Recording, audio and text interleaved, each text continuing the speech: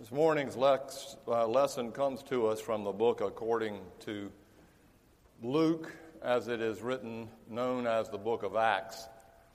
Luke wrote one book, Luke Acts, in two parts.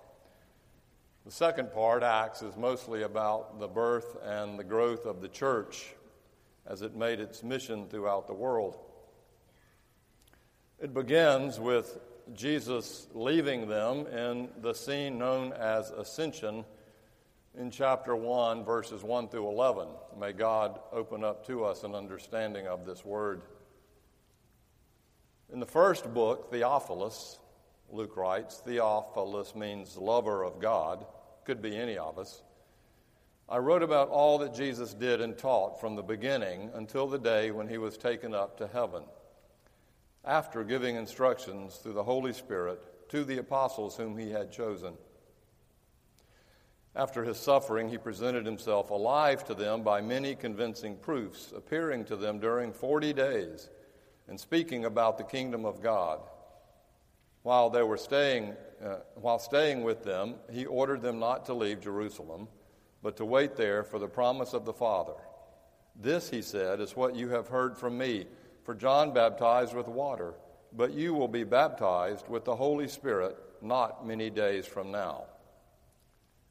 So when they had come together, they asked him, Lord, is this the time when you will restore the kingdom to Israel? He replied, it is not for you to know the times or periods that the Father has set down by his own authority, but you will receive power when the Holy Spirit has come upon you, and you will be my witnesses in Jerusalem, in all Judea and Samaria, and to the ends of the earth. When he had said this, as they were watching, he was lifted up, and a cloud took him out of their sight. While he was going, and they were gazing up toward heaven, suddenly 2 men in white robes stood by them. They said, Men of Galilee, why do you stand looking up toward heaven? This Jesus, who has been taken up from you into heaven, will come in the same way as you saw him go into heaven. This is the word of the Lord.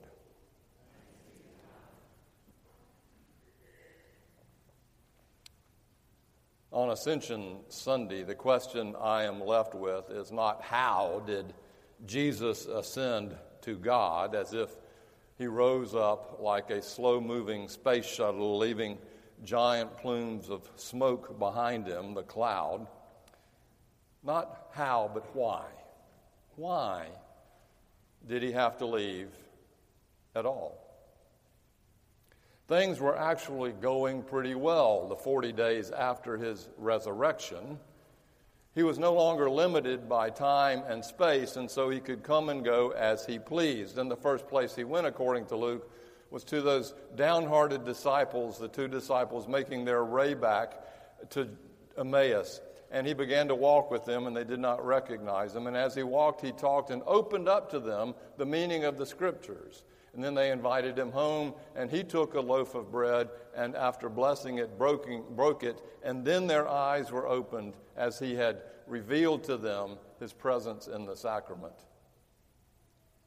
And then that afternoon, he comes again to the other disciples who were locked in a room, scared to death, having no idea what would come next. He just shows up and scares them so much they think they are seeing a ghost. And Jesus says, do not be afraid. And then he showed him his hands and his feet, that is, his scars left over from his cross. And he ate a piece of fish, giving them assurance that indeed he was present and not a ghost. And in fact, he was the one they had been with and witnessed dying on a cross. Finally, he gives them their mission: to wait for the coming of the Holy Spirit, and then starting from Jerusalem into Judea, even Samaria, who was their enemies, out into the rest of the world to spread the good news of God's kingdom to all, emphasize all people, no one excluded. The last thing he tells them is to go. It's that way in every single gospel. Go. go out into the world and proclaim that God loves every single one of us like only a mother or a father can, and forgives us too. And then he leaves them, us. He leaves us.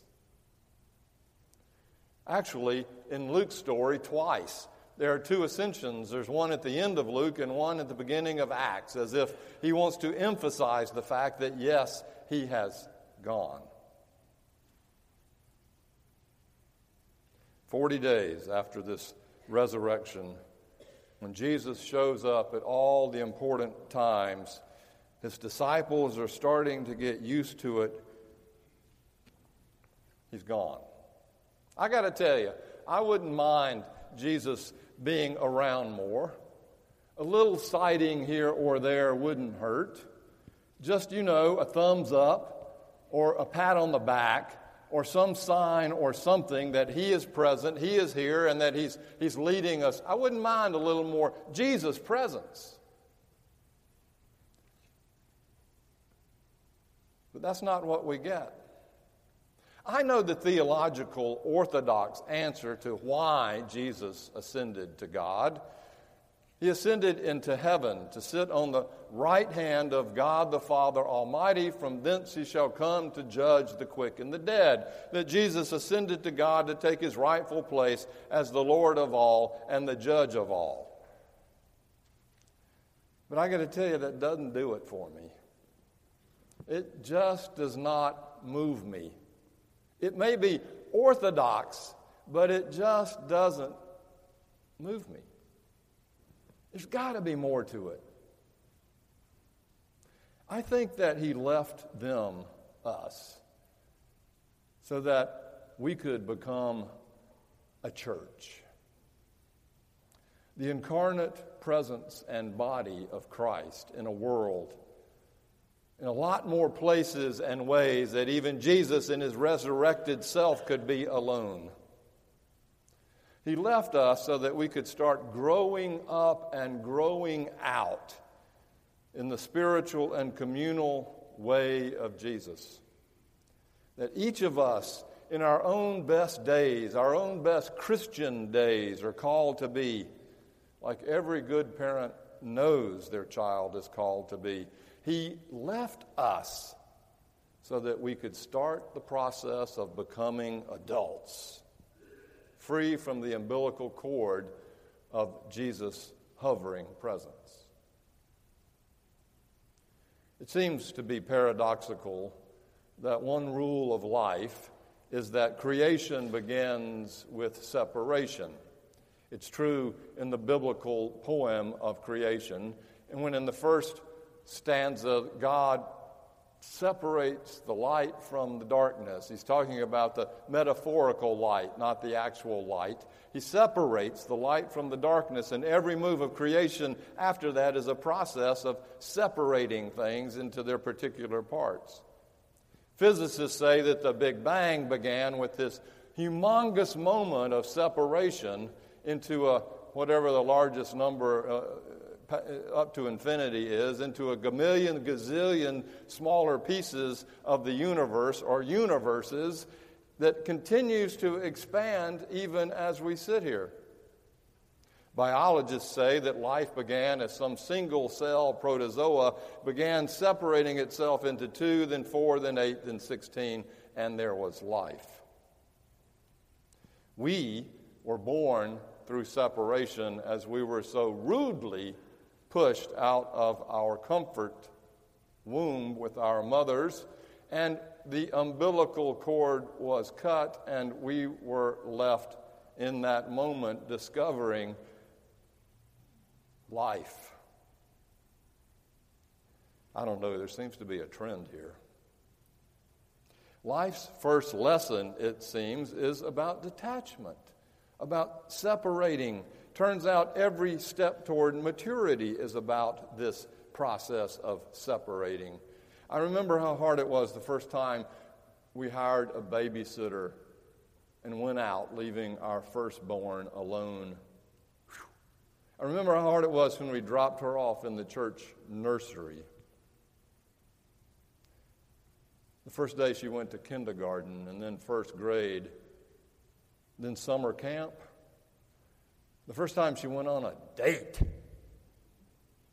and then off to college. Now that I think about it, forget about separation anxiety for kids. I think it's more about the parents. Humans are the only creatures, it turns out, who cannot freely throw our children out of the nest. We can barely do it, and when we do, we always have strings attached, either financial or emotional, like guilt. Why haven't you called in the last week? Give the gift that keeps on giving. Keep that string attached. Our hearts don't really want them to separate, but we know rationally in our heads that they must. And they are just as equally ambivalent about it all. If I may be a little personal, I remember painfully the day that Anita and I took Megan, our firstborn, to college. It was one of the hardest things I've ever done.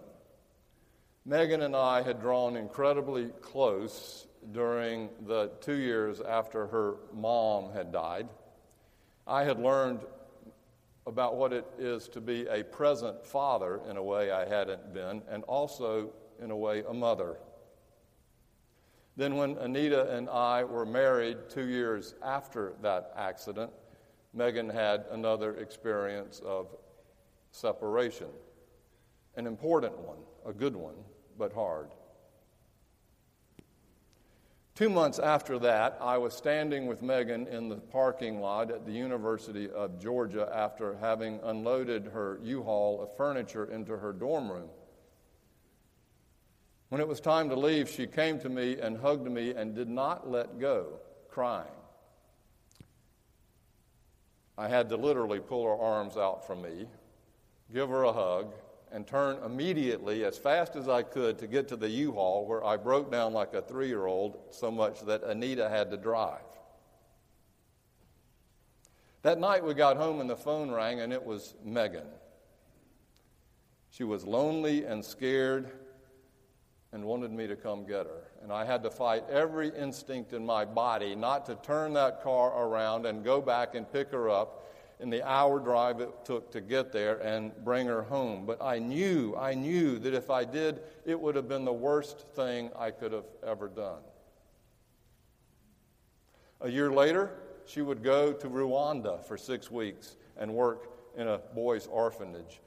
She would go to Grenada and work in a medical school. She would go back to Rwanda and work again for 6 weeks. After she graduated, she would pile her Prius up and put on a U-Haul trailer, and she and her dog would drive out to Denver to start a new life. After that, she drove to Palo Alto, California to start another new life.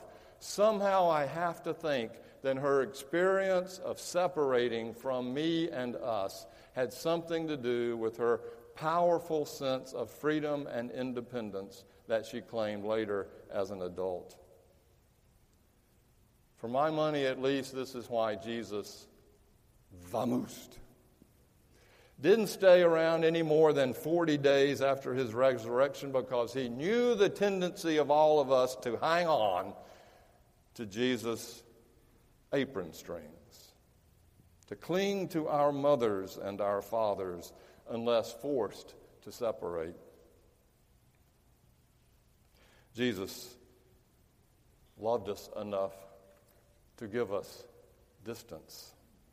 Not like a helicopter parent, this God of ours, not like one who hovers over us and continues to push and shove and manage. This God is free to leave us and to move away from us as an act of love, as all love is when it doesn't try to manage and control the other. The trouble is, of course, that we just don't like it. That when this anxiety of separation comes, we feel this gap, and then we try to fill it with something else. The vacuum of separation between us and God has to be filled with something else. Maybe it's materials things. Maybe it's people, our spouse or our child or children or friends, or maybe it's politics or power or influence or even, especially religion, dogma and doctrine, or our own particular theology or denomination, or the most dangerous idol of all, the absolute certainty that we have the truth. The list is endless. Nothing can fill it. Nothing can fill that vacuum. As Luther said, we are born with a God-shaped hole in our hearts. And as Augustine said even before that, our hearts are restless until they find their rest in God. And God leaves us in that restless state. Why? Because that's the way we grow.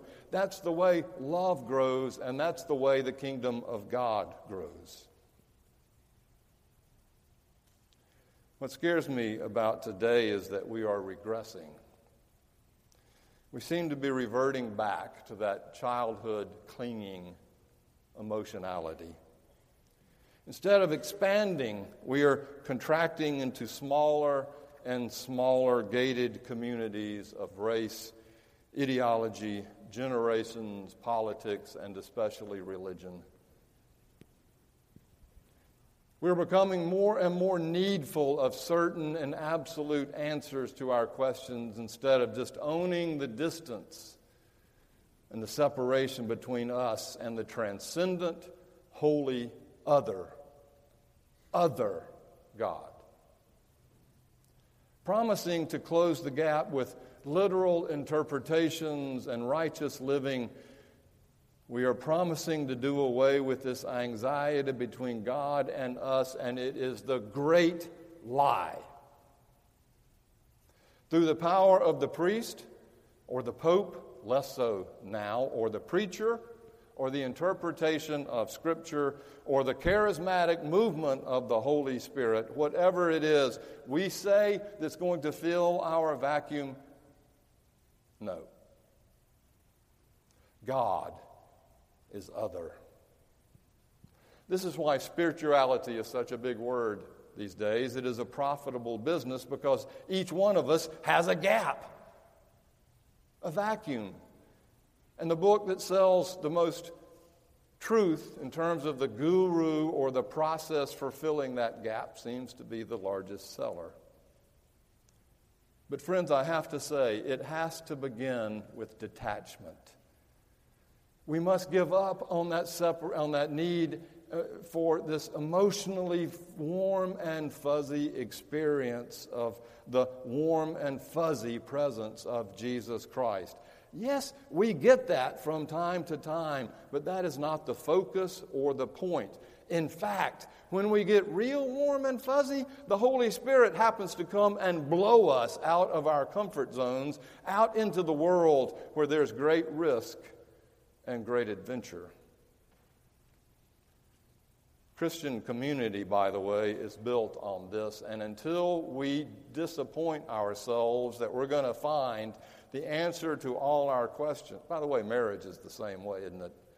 Until we experience the disappointment that this other person cannot fill up my deepest need, we will not know what marriage or church is all about. If this gets a little scary for you, thinking about all this distance between Jesus and us, relax. He's actually as close as the wind that blows, as near to us as the air we breathe. Only now, through the Holy Spirit. Like the wind, it is ever present, but free to blow where it will. We cannot hold it, or manage it, or control it, or own it. We can only open ourselves up to it and let it be the very source that energizes our life. The spirit wind may bring us warm and fuzzy experiences, but it will most likely, as I said, blow us out into the world. It will blow us to reconcile with our enemies and to forgive someone we had rather not. This wind spirit, which came at Pentecost next week, by the way, blows them and us into the next stage of emotional and spiritual maturity so that we can be with not like-minded others. As the Pentecost story shares, they didn't even speak the same language, but they heard in their own way the same word, where we can share our differences in humility and trust. This is community, and we cannot create it artificially by forcing people to conform or coercing them to believe like you or I say they should. It only comes with the Spirit. Friends, Jesus ascended so that the space between us and God will be filled not by absolute certitude, but by the power of the Holy Spirit that has its own freedom. And inasmuch as we are adults and grow up into that spiritual maturity, we will find the amazing freedom that Spirit gives us to love and be loved, and to forgive others, and to reconcile. It's hard. It's hard. I'd rather just crawl back in the womb most of the time. It's hard to grow up. But sooner or later, we've got to cut the cord. We've got to. Maybe it's that thin and flimsy thing that stages for faith that needs cut. Maybe it's that string that we've braided together of all of the sayings we've grown up with that we call now our understanding of life that needs cutting. Maybe it's that cord of ideology and politics woven by the hands of culture or our particular team that needs cutting. Maybe it's, I don't know, you name it. Maybe it's the chains of hopelessness and despair and addiction that needs cutting. But whatever it is that we hang on, by the power of the Holy Spirit, we can cut the cord. And we must.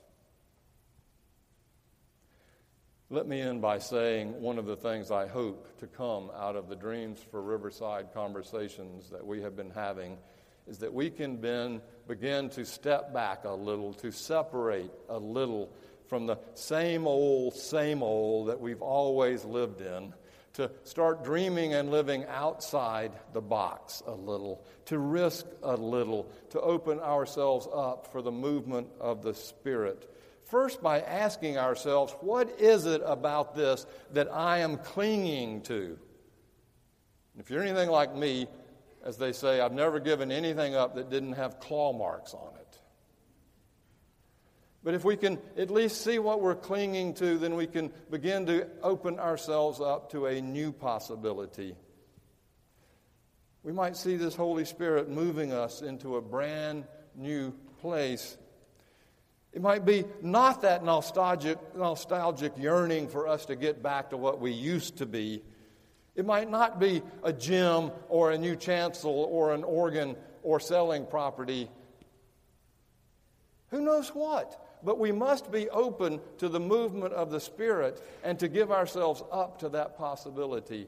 And my hope is that through this process, we have done just that.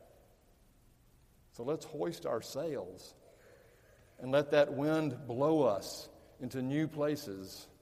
It's a scary thing to grow up, to be separated from the things that we cling to, like our mothers, in the same old ways of life. But thank God, by the power of this Holy Spirit, Jesus will always stand before us with a pair of scissors in his hand, offering them to cut the cord when we are finally ready and overcome our fear with love and faith and trust in our life together.